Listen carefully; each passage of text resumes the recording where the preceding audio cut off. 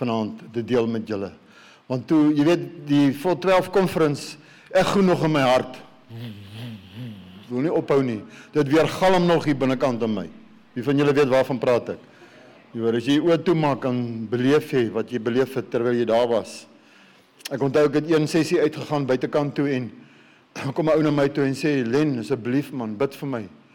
Ek sê, waarvoor moet ek vir jou bid? Hy sê, ek het soveel wat ek moet van repent. Ek sê vir hom, skam jou man. Kan jy nou regtig van my verwag om vir jou te bid? Ek werk soveel goed myself deur, né? Nou verwag jy ek moet vir jou bid vir al die goed wat jy deurwerk. Wil jy my nie net so 'n bietjie los nie en vra die Here moet jou help om deur hierdie goeders te werk? Nee, ek terg sommer. Dit is maar net elkeen van ons wat daar was, né, het hierdie ervaring gehad dat die Here is altyd besig. Wat het Andrew gesê? The moment we stop, repent, is the moment that we die. As 'n beweging. Is dit nie so nie? Is dit nie so in my verhouding met die Here, dat die oomblik as ek nie meer toelaat dat die Heilige Gees sy lig skyn in my hart, en daardie kondisionering bring, daardie verandering bring nie, is die moment wat ek stagneer. En die moment wat ek stagneer is, van daai oomblik af is ek besig om agteruit te gaan. En as ek agteruit gaan, gaan ek dood. Amen? Geestelik. Dit is moontlik om so koud te word, dat jy nie meer 'n ervaring in jou hart het met die Here nie. So ek stap nou al, volgende jaar 30 jaar terug, het ek my hart vir die Here gegee.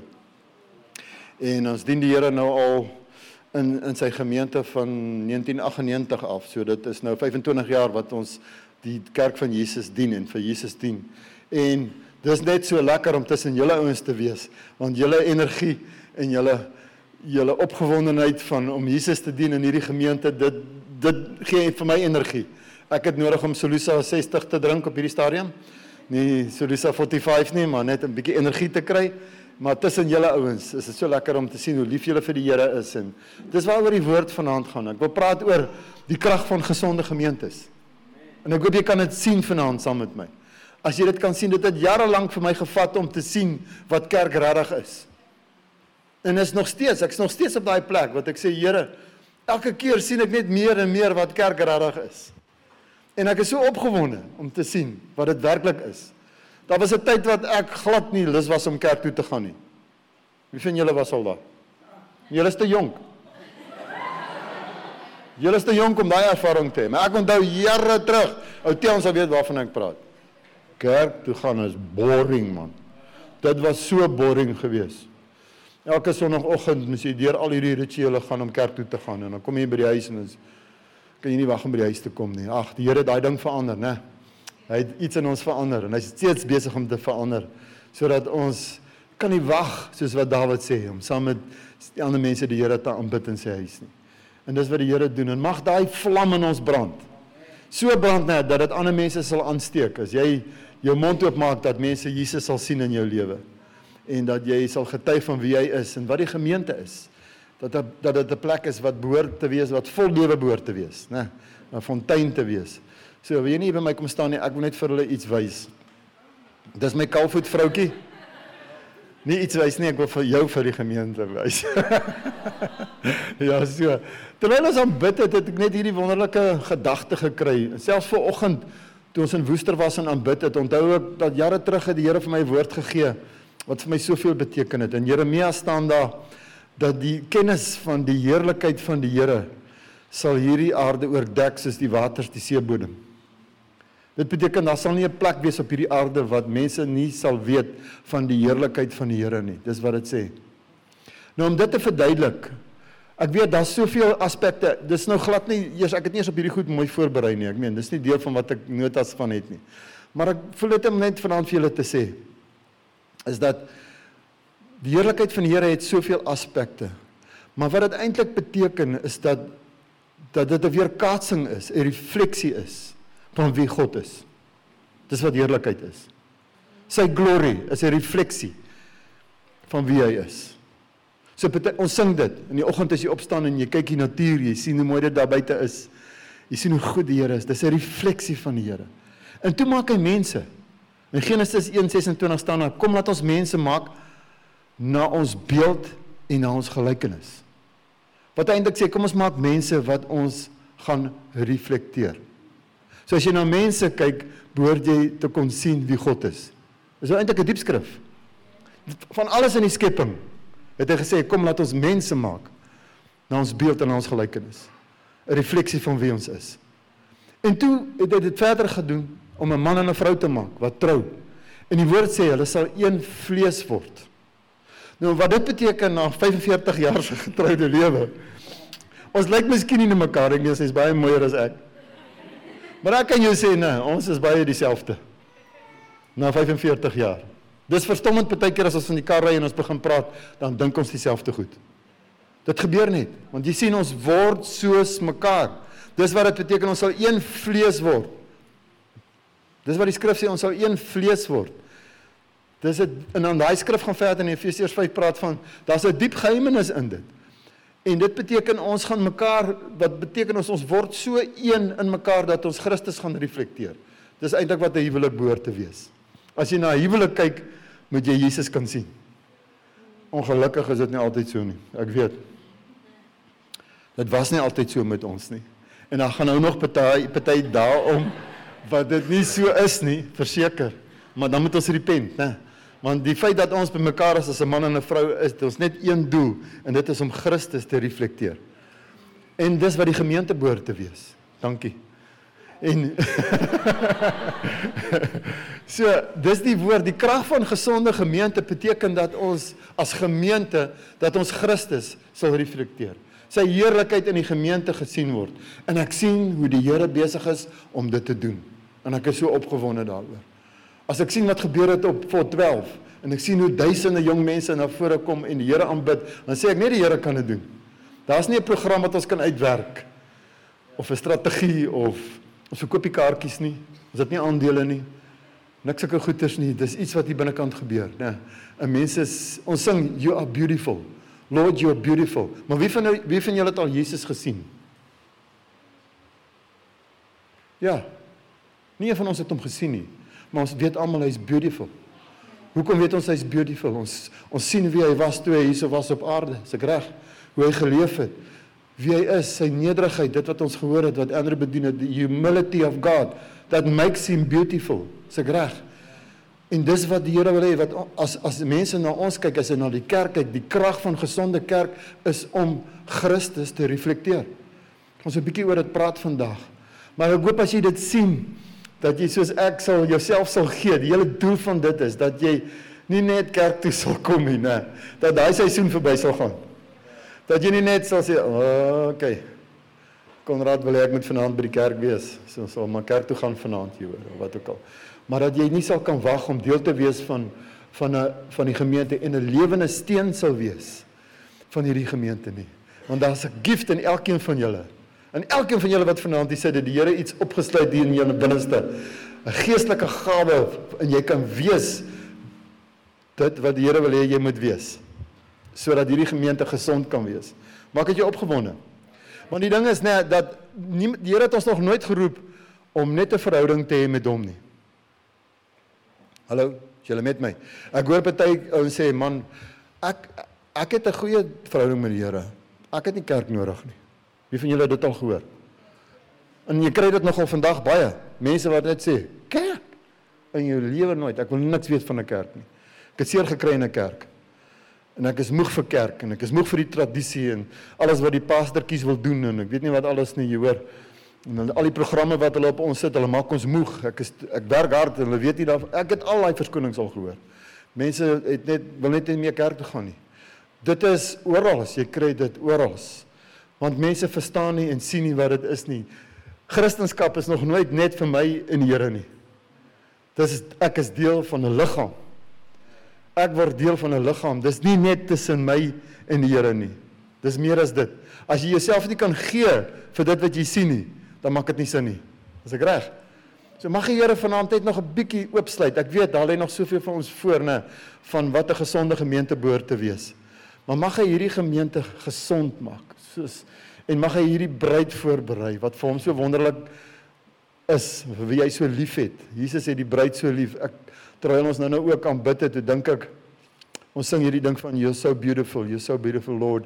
En ek dink, veronderstel nou, ek het baie keer al hierdie gedagtes net gekry, as ons eendag voor die Here is, almal, en ons aanbid die Here, dan beteken dit van waar jy staan, tot waar jy kan ophou sien. Al die horisonne, al die berge en die vlaktes en oral is net mense. Dit kan so wees, net mense. Al die nasies, al die tale, almal staan daar en hulle aanbid Jesus. Soos in miljoene ter miljoene om jou. Jy's deel van dit. En dit gaan moontlik wees om almal dieselfde woorde te sing. Ons gaan almal mekaar kan verstaan. Dan gaan nie worship leiers wees nie, ons almal is worship leiers. Sorry worship leiers. Maar dan gaan ons Jesus aanbid en dit gaan so wonderlik wees om deel te wees daarvan. Amen. Dis wat vir ons voorlê. Dis waarna ek uitsien. Ek weet eendag gaan daar so 'n dag wees, Here, wanneer die bruid die gaan aanbid en dit gaan net ongelooflik wees. Kan ek julle hierdie getuienis vertel? Ek is af van my storie af, maar toe ek by die Here uitgekom het, toe het ek gewoond gewees aan redelike, ek weet net my woorde reg kies vanaand, maar redelike konservatiewe psalms en gesange, as ek dit so kan uitdruk. So, dit was my ervaring gewees, dit was baie gestruktureerd en baie gereserveerd en baie georden en baie, wat nog? So, sê weer? Tradisioneel, daar is 'n goeie woord, dit was baie tradisioneel. Toe kom ek by die Here uit, en ek sal nooit vergeet, ek hoor van 'n gemeente in Pretoria, hulle noem die gemeente Hatfield gemeente. Wie van julle het al gehoor van Hatfield gemeente? Groot gemeente waar daar 3000 mense kan sit. En ons besluit eendag, ons ry van die Vrystaat af, ons gaan na Hatfield gemeente toe. Ons wil net kyk hoe lyk dit in 'n ander gemeente, want ek was vir jare lank in hierdie gemeente. En ons kom in hierdie gemeente, 3000 mense is besig om die Here te aanbid die oggend. En ons sit daar, en hulle worship, en hulle worship, en hulle worship, en hulle worship. En ek dog toe, dit gaan seker nie meer baie langer vat nie. En hulle worship, en naderhand is dit 20 minute, naderhand is dit 'n halfuur, naderhand is dit 45 minute, naderhand is dit 'n uur, en die Heilige Gees breek uit, en daar's mense wat begin om te profeteer, en soos vanoggend woord te bring, en is net, vir my, dink net waar kom ek vandaan? En ek beleef dit, en weet julle wat het gebeur met my? Dit het gevoel asof ek in twee geskeer word in my binneste. Dis asof die dambal gebreek het. En ek het op my aangesig voor die Here neergeval en ek het gehuil as 'n groot man. Ek was 36 jaar oud. Dis toe ek my hart vir die Here gegee het. 30 jaar terug, nou weet jy hoe oud is ek. Ek is 66. Ek is nie skaam daaroor nie. En daai dag het ek gebreek. En dit het gebeur in worship. En dis asof ek die woorde vandag nog onthou, asof die Here vir my sê, Len, dis waarvoor ek jou gemaak het. Dat jy my sal worship. In daai plek. Dit het my lewe verander. In een oomblik, in een worship. Dit het my lewe verander. So die tweede rede hoekom ek vanmiddag wil praat oor die krag van gesonde gemeente, is dat, daar staan in Handelinge 2, hulle het hulle self toegewy aan hulle self. As ek reg? Nee, wat staan daar, Arjan? Hulle het hulle self toegewy in die gemeente. They devoted themselves to the apostles and the teaching and the prayers and the fellowship en al die goedjies. Jy sien, they devoted themselves, hulle het hulle self toegewy aan die gemeente. Dis wat ek nou van gepraat het. Dit beteken, ergens het hierdie ouens 'n groot prentjie gesien van die kerk en gesê, weet jy wie ek is? My besigheid, ek is nou wel 'n boer, maar hoe pas ek met my boerdery in die prentjie van die gemeente? Hoe vorm ek deel? Hoe vorm ek deel van die groter prentjie van hierdie gemeente? Dis nie hoe pas die gemeente by my in nie. Dit is hoe pas ek in hierdie gemeente in? Hoe is my boerdery 'n gawe vir hierdie gemeente? Wat is die plan met my boerdery, met my besigheid, met my werk? Miskien is jy 'n onderwyser, miskien is jy 'n dokter, maakie saakie, maar dis glo ek wat die Here vir jou moet wys. Maakie saakie, is baie van julle wat studente is en julle is nog op pad met julle beroepe vorentoe. Dis 'n goeie vraag om te vra. Dit gaan enige goeie vraag wees om te vra voordat jy 'n keuse maak in watter dorp jy 'n werk gaan kry. Om seker te maak dat jy 'n gemeente het wat jou beroep gaan inpas by die gemeente om die gemeente te dien, want dis Jesus se gemeente. Amen. As ek net dit kon verstaan jare terug, sou dit vir my meer sin gemaak het. Maar dit is die krag van gesonde gemeente, is dat elkeen van ons, die Here roep elkeen van ons om deel te wees van dit wat hy het, die plan wat hy het van hierdie gemeente en vir Josh Chen en vir 12. Maak dit sin? Nou, gee hulle om as ek na my notes toe gaan. Was hy? Ek het 'n skrif om vir julle te lees oor gesonde gemeente. Kan ons, ekskuus, net voor ons by dit uitkom, wat ek het vergeet om te sê, is dat John Piper sê die volgende, julle almal weet van John Piper, hy sê, the United States of America compares to the Church of Jesus Christ, like a speck of dust compares to the sun. Kan ek dit weer lees? The United States of America compares to the Church of Jesus Christ like a speck of dust compares to the sun. Die grootste krag wat daar is op hierdie aarde, is die kerk van Jesus. Is nie atoombomme nie, is nie Putin nie, is nie Rusland nie, is nie die twee lande saam nie, is nie China nie, dis nie al die wêreldmagte en heersers van hierdie eeu nie. Die grootste krag in hierdie wêreld waarin ons leef, is die kerk van Jesus Christus. En Jesus het dit gesien nog voordat hy die aarde gemaak het, dat hy geweet, daar gaan 'n tyd wees waarin ek en jy leef, en ons kan dit beleef, dis wat so wonderlik is, dat ons deel is van hierdie wonderlike plan. Dis 'n venster, die kerk van Jesus is 'n venster vir die wêreld om te kyk wie God is, dit behoort so te wees. Dis die venster. Selfs sê die woord, dit is die venster vir die bose magte, die heersers van die eeu waarin ons leef, om te sien wie God is, om sy wysheid te sien. En ek weet, julle het nou die NIV daarso, maar ek het die goeie Afrikaans hierso. Efesiërs 3, vers 9 tot 11 sê, ek moet vir almal duidelik maak, hoe God, die skepper van alle dinge, die geheime plan uitvoer wat nog altyd verborge was. Die doel hiermee is om nou deur die kerk vir al die bose hemelse regeerders en maghebbers te wys, hoe allesomvattend die wysheid van God se ewige plan is, die plan wat hy deur Christus Jesus ons Here tot uitvoer bring. Om deur die kerk van Jesus, vir al die heersers, ons stryd is nie teen, hallo sê weer, ons stryd is nie teen, vlees en bloed, en julle kan maar hard praat, daar sal nie 'n diskwalifikasie wees op dit nie. Ons stryd is nie teen vlees en bloed nie, maar teen die bose magte, teen die owerhede in die lug. Het julle dit geweet? Wie van julle het dit nie geweet nie? Dis jou stryd. Ons het 'n vyand. En die Here kies om aan hierdie bose magte, owerhede in die lug, om deur sy kerk te wys wat sy wysheid is.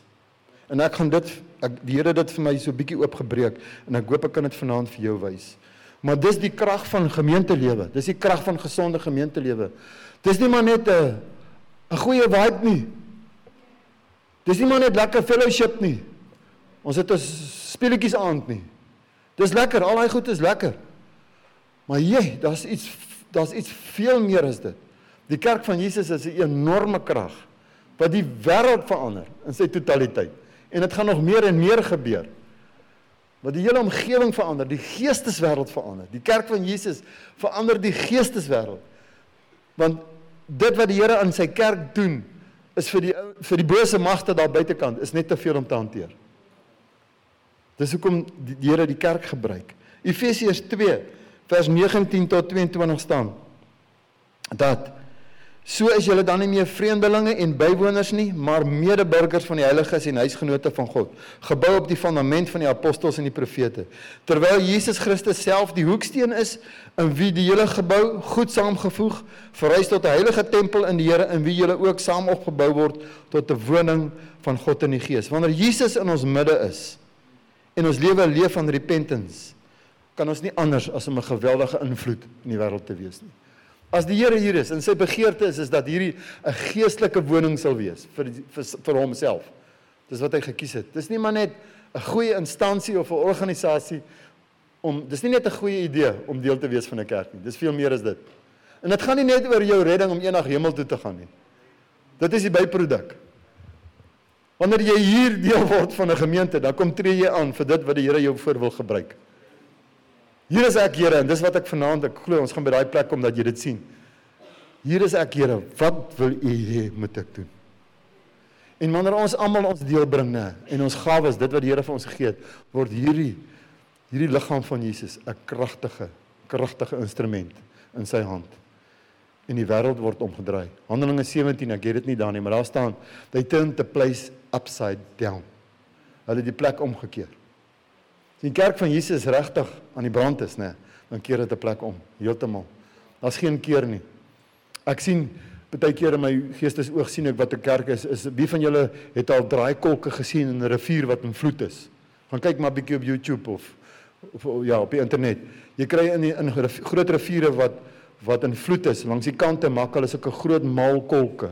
En hulle waarsku jou, moenie daar gaan swem nie, want as jy naby aan daai maalkolk kom, is jy weg. Hy suig vir jou in, trek jou in, en jy's dood. En dit het al baie gebeur, selfs in die Vrystaat, in die Valsrivier, dis hoekom hy die naam met Valsrivier, want mense sien dit nie, die maalkolke is onder die water. Hulle kan dit nie van bo af sien nie, hulle gaan swem in die rivier en hulle verdwyn. Hulle verdrink, want daai maalkolk trek hulle in. Dis hoe gevaarlik dit is, want dit is bruin modderwater, is nie helder water nie. Dis die kerk. As jy naby aan Jesus kom, as jy naby aan die kerk kom, glo ek, 'n gesonde kerk, gaan jy verdwyn. God gaan jou insuig in daai lewe van die gemeente in, en jy sal nie anders kan as om te sê, hier is ek, Here, ek is deel, want dit is 'n enorme krag. Dis nie net 'n goeie plek om in te wees nie, dis 'n enorme krag van Jesus. So daar's 'n paar goed wat deurkom, wat ek glo wat die Here vir ons wil oopmaak. Wanneer Jesus teenwoordig is in die gemeente, onthou net, dis die minimum voorwaarde van gesonde kerk. Sonder Jesus kan daar niks wees nie. Amen. Kyk, ek staan en klop aan die deur van julle harte, as julle oopmaak, sal ek inkom en saam met julle maaltyd hou. Julle ken daai skrif, nee, Openbaring 2. Vir wie is dit gegee? Vir die kerk van Jesus. Jy sien, die hartseer vraag is, sal 'n kerk agterkom as die Here nie eers daar is nie?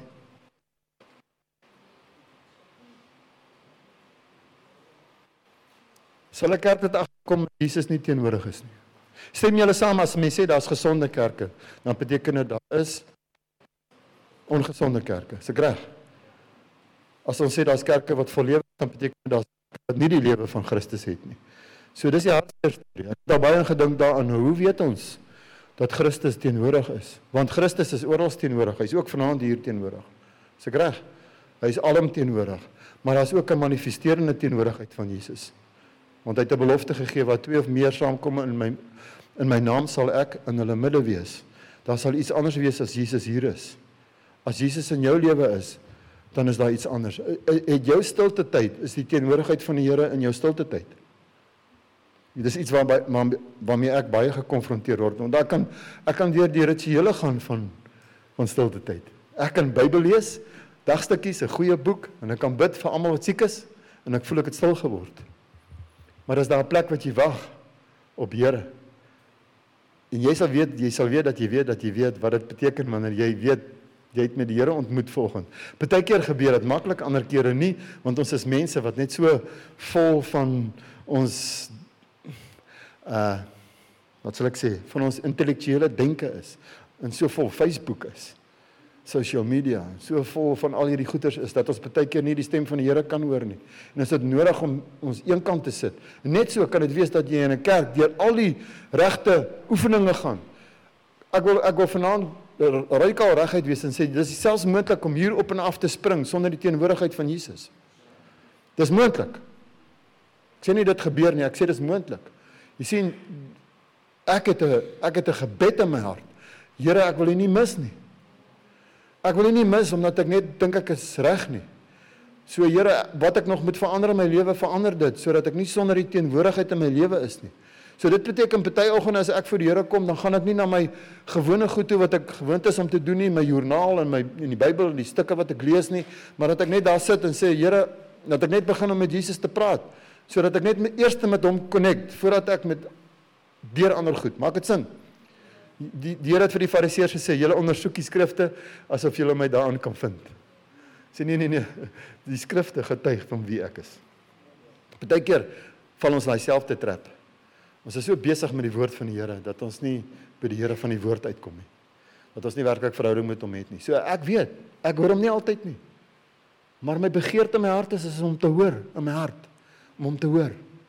Om te weet, hy praat met my, en dan te weet, dat ek weet. En dit is partykeer nie daai, dis baie min met 'n hoorbare stem.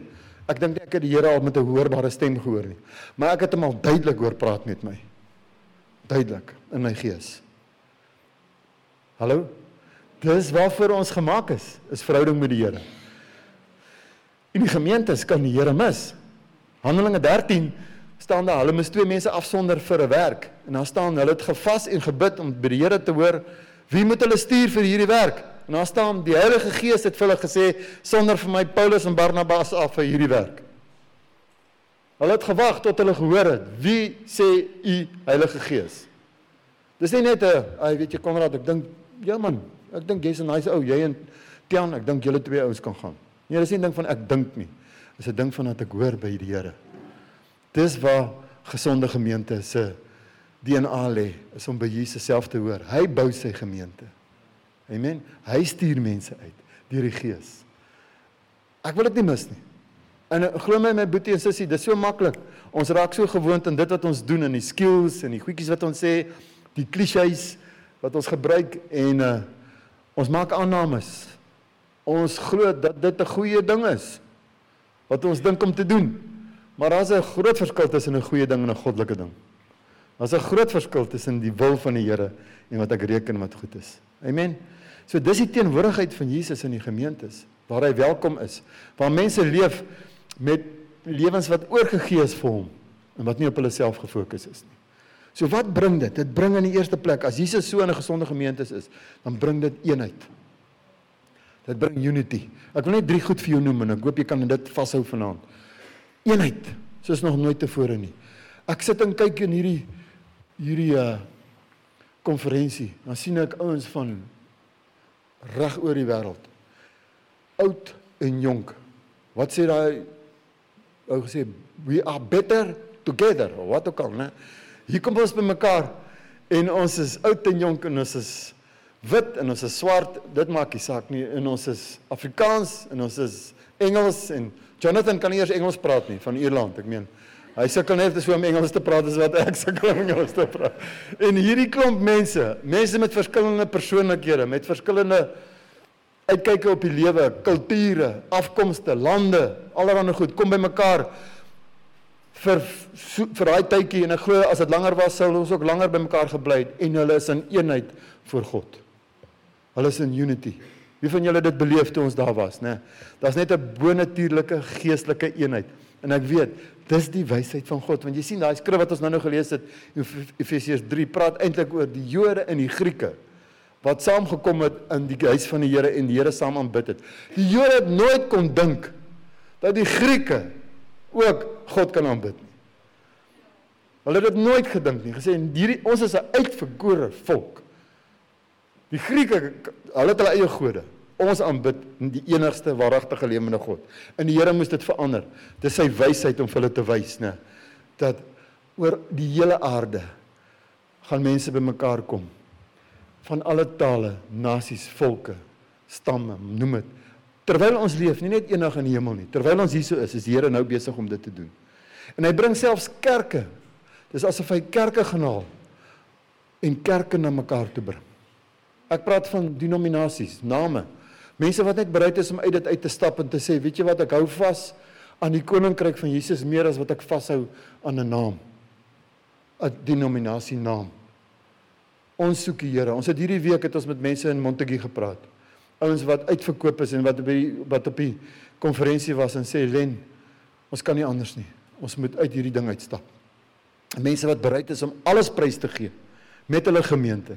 Dit beteken hulle verloor alles wat hulle het. Want hulle stap uit 'n denominasie uit om die lewe van Jesus te kom beleef en dit te soek. En dis wat die Here doen. So bring hy ons by mekaar. Dink maar net hoe hy ons as individue by mekaar gebring het. En die liefde wat in ons harte teenoor mekaar ontstaan. So eenheid is 'n groot ding. Kan ek 'n paar skrifte lees? Dis die krag. 1 Korintiërs 1 vers 23 tot 24 sê, maar ons verkondig die gekruisigde Christus. Vir die Jode is dit skokkend. Luister mooi wat sê hierdie skrif. Vir die Jode is dit skokkend en vir die nie-Jode is dit absolute dwaasheid.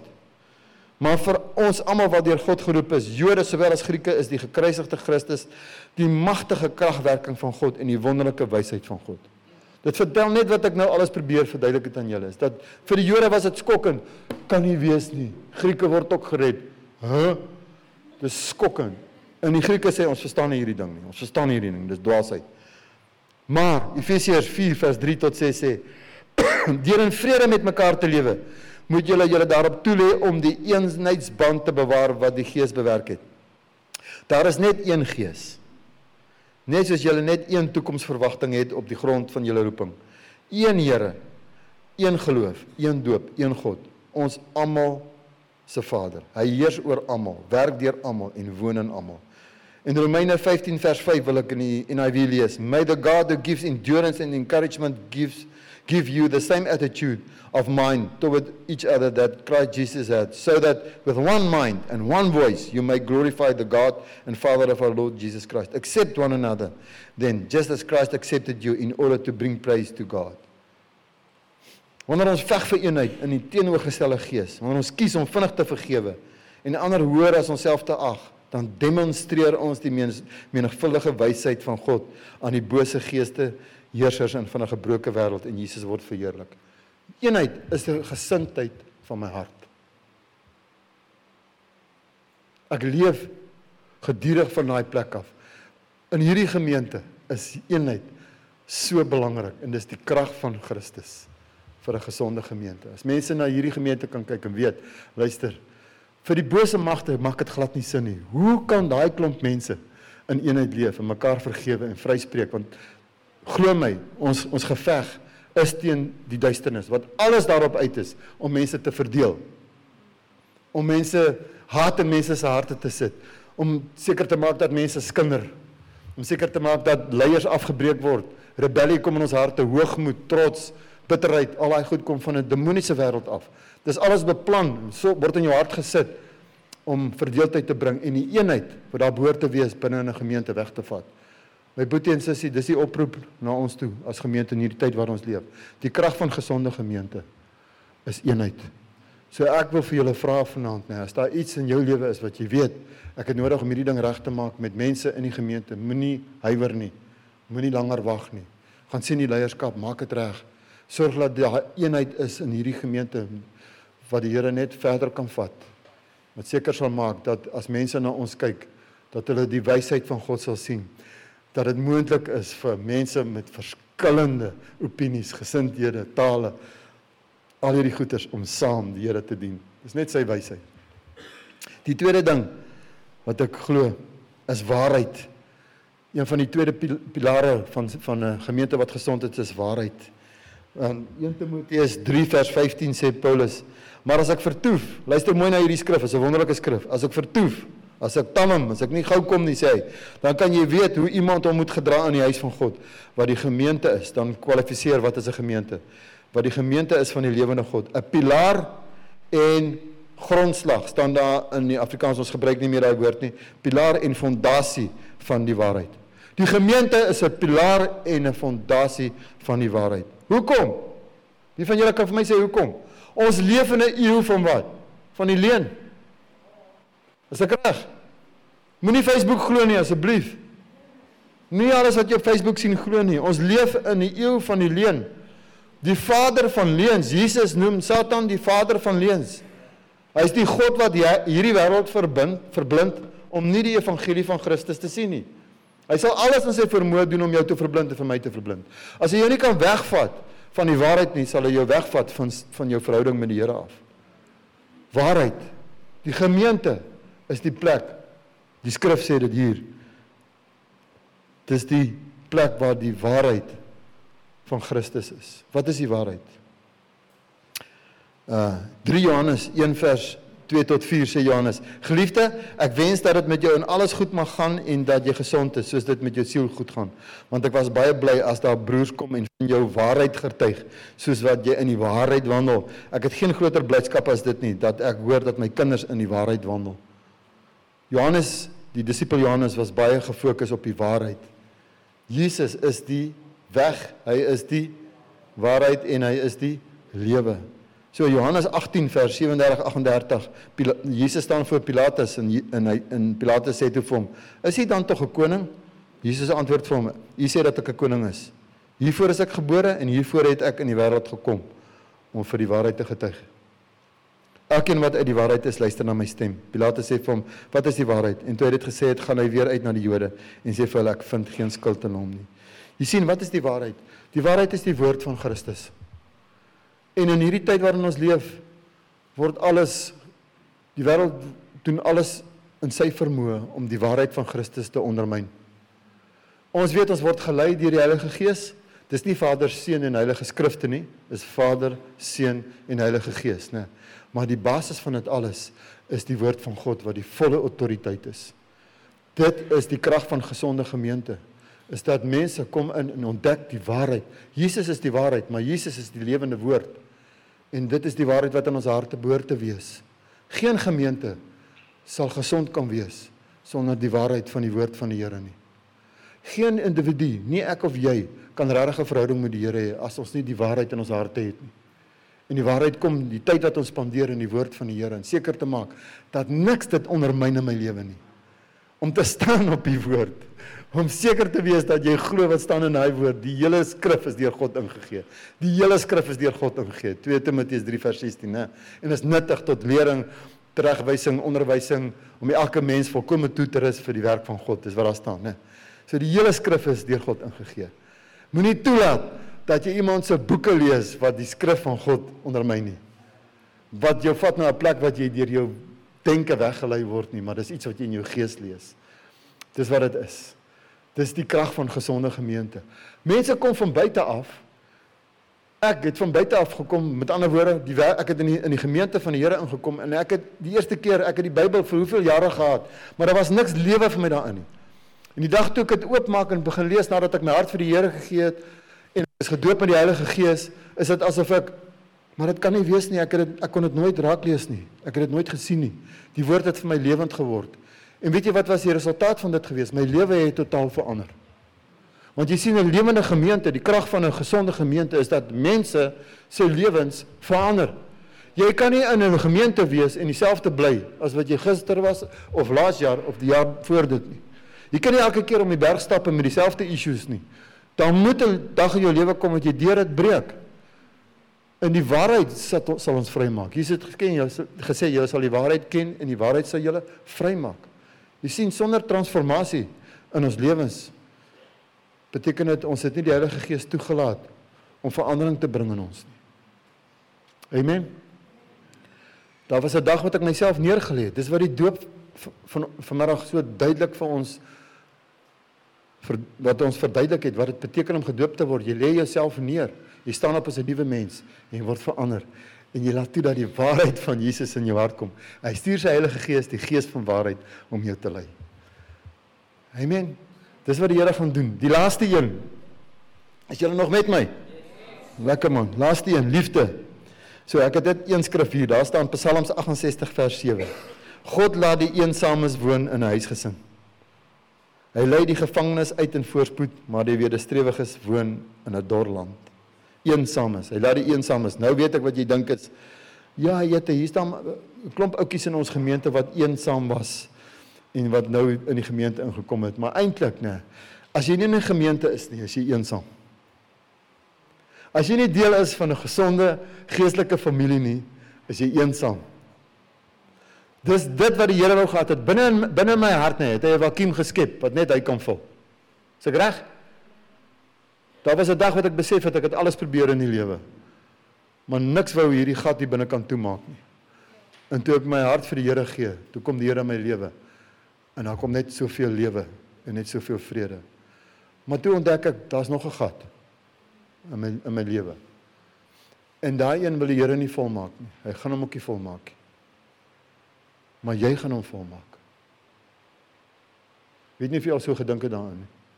Maar jy sien, geestelike lewe, dis eensaam. Jy kan die Here dien, jy kan eensaam wees. Want binne in jou die Here behoefte gesit, om deel te wees van 'n omgewing van mense wat jou lief het. En waar jy mense kan lief hê. En dis die krag van 'n gesonde gemeente. Mense kom van buite af, hulle stap in hierdie plek in en hulle ervaar, ja, weet jy wat, hier's net liefde hierso. Ek kan dit nog nooit beleef nie. In my eie familie, my eie bloedfamilie, dis ek wat nou praat, dis my getuienis. In my eie bloedfamilie het ek nie liefde beleef, soos wat ek in 'n gemeente beleef het nie. Jare terug, ek het dit vanoggend vertel, toe is ons in Wellington en ons hou 'n mannekamp. En ons is besluit, ons gaan daar so by die rivier, so eentjie uit die dorp uit is daar 'n rivier, en daar is 'n stoor wat 'n boer opgesit het, en ons doen 'n mannekamp, jongens, as 'n klomp manne daar by mekaar, en ons worship, en ons preek die woord, en ons jabula, en ons gaan te kere, en ons is net by die Here. En net so eentjie man, so ver soos die gras hieronder, is daar 'n klomp ouens wat gehengel het. Julle weet hengel, lang stokke, lang doppe. Ja. Julle ken daai hengel, né? So hulle het hier onder gestaan, lang vure, lang vleise, lang karre, lang bakkies, lang musiek, al daai goeters. En hulle het die hele tyd, ek sien dat ek hulle so geloer na ons toe, nou hierdie klomp ouens hierbo, wonder wat doen ons, en ons het die Here aanbid, nee. En ek sal nooit vergeet. Een van die ouens het die hele tyd na ons geluister, en hy het by die gemeente kom besoek. Gebroke, stikkend, 'n regte hengelaar, verlore net soos wat ek was. Alles in sy lewe was gebroke. En hy het een oggend daar ingestap en het sy hart vir die Here gegee. En ek praat nou van 10 jaar terug. Hy is nog in die gemeente. En hy is nog nie heeltemal heel nie. Net soos wat ek nog nie heeltemal heel is nie. Daar is nog goed wat heel gemaak moet word, want hy is nog wie hy is. Maar as ek swel dan toe gaan, en ek gaan staan daar voor om die Here te aanbid, en ek kyk net hier oor my skouer, dan staan hy net hier agter my. Dan aanbid hy nog steeds die Here, na 10 jaar. Dan staan hy daar, met sy groot ou maag. Dan staan hy daar. En hy aanbid die Here. En hy in my hart sê ek, Jesus, dankie dat hy, ek gaan nie sy naam noem nie, dankie dat hy in hierdie gemeente 'n huis gevind het. Hy was eensaam, Here.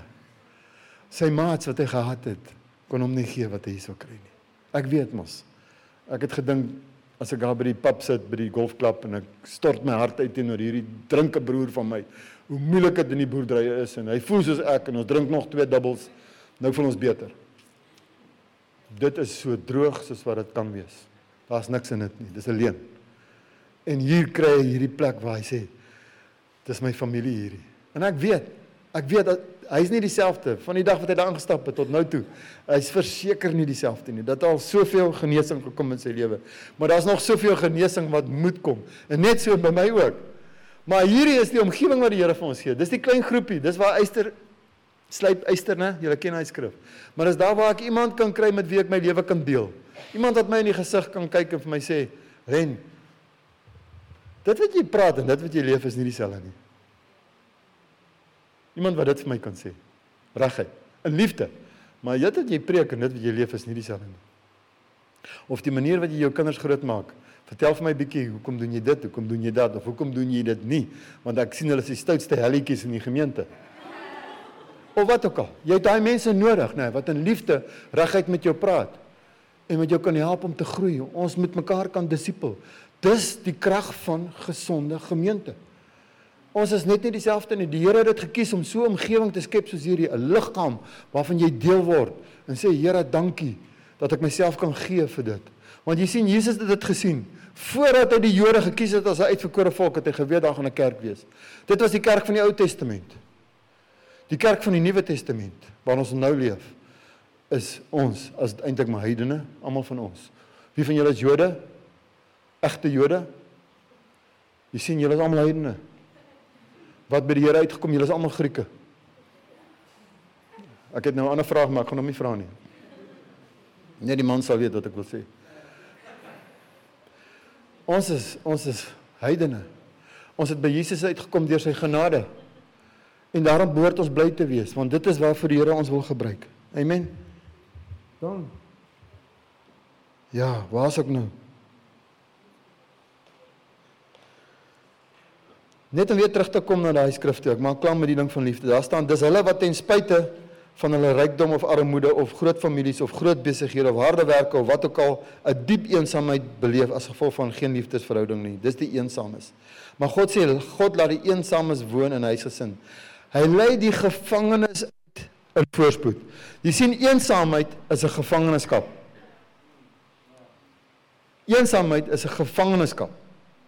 Hoeveel mense wil nie eensaam wees nie en word depressief in daai plek? Is ek reg? En die Here sê, hy haal jou uit daai plek uit, maar die wederstrewiges woon in 'n dorland. Die ouens wat sê, I shall not be moved. I'm happy with myself. Me, myself and I. Ek is happy. Ons is happy. Die wederstrewiges woon in 'n dorland.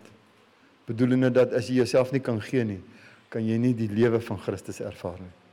Dis die krag, dis wat die Here gaan doen in 'n wonderlike tyd soos hierdie, met gemeente, die krag van gesonde gemeente. Ek hoop jy sien dit vanaand, dat jy kan sê, Here Jesus, hier is ek.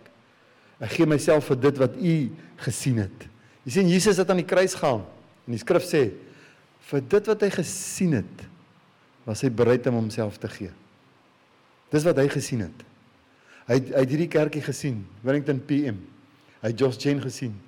Hy het 412 gesien. Hy het dit geweet. Hy het dit gesien, fisies gesien. En ek glo, in sy gees het hy dit gesien. En hy was bereid om homself te gee vir dit wat hier vanaand gebeur. As jy kan sien wat die kerk van Jesus is, dan gee jy jouself vir dit. Dan gaan haal jy mense daar buite wat eensaam is en jy bring hulle in.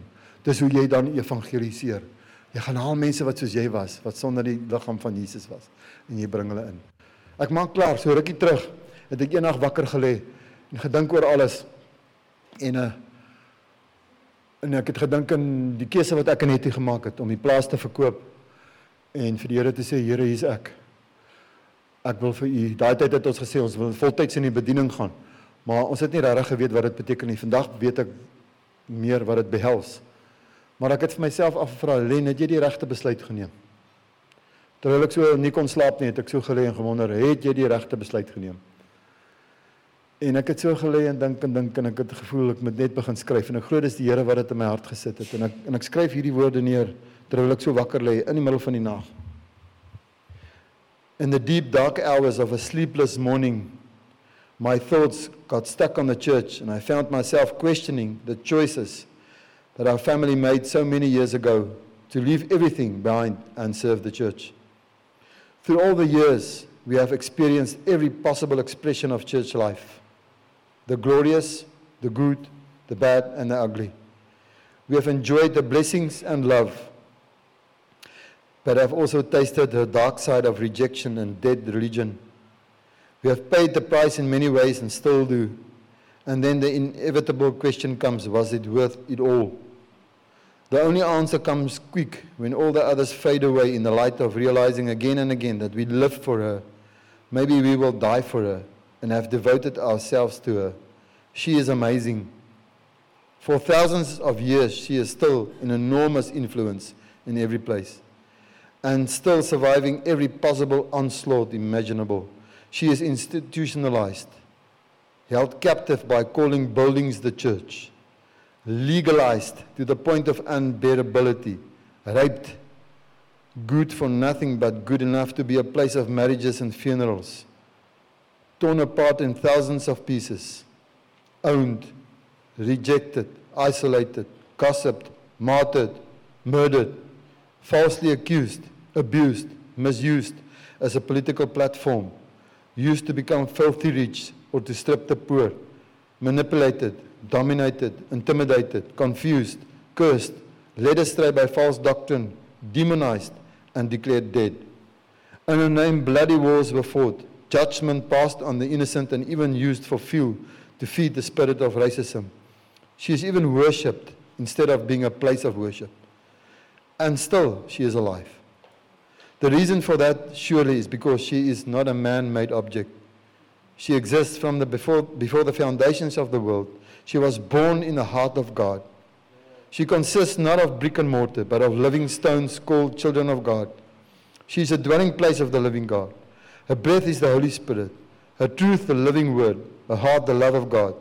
She will never be destroyed. The more she will get persecuted, the more she will flourish. Her weapons are prayer and worship. Her calling redemptive. She is a safe haven. She is a family for the lonely, where blood is thicker than milk. Where she comes alive, she turns the city upside down. She restores and refreshes and nourishes the people. She is God's girl. She is the bride of Jesus Christ. He is her maker, her lover, her shepherd. He prepares her himself for the glorious day when he will come to fetch her. Then she will be without blemish, full of his glory. He protects her. Fighting and resisting and rejecting his church mean you do it to Jesus himself. He died for her and bought her with his own blood. Mess with her and you will meet the deeper side of his love for her. Judge her and you will be judged. Was it worth it? Every single second. Was it easy? No. But come to think of it, he never promised us plain sailing. Bottom line, to be called to serve the church, the body of Christ, is the highest calling. Whether it is full-time or double-time. I believe your relationship with God will not reach fulfillment until you give yourself to his church. Looking back after all these years, I thank God for his grace and our family to serve his church. Come the wedding feast of the bride and the bridegroom, we will not feature as guests, or best men, or best ladies, but we will kiss the Son, because we do not go to church. We are the church.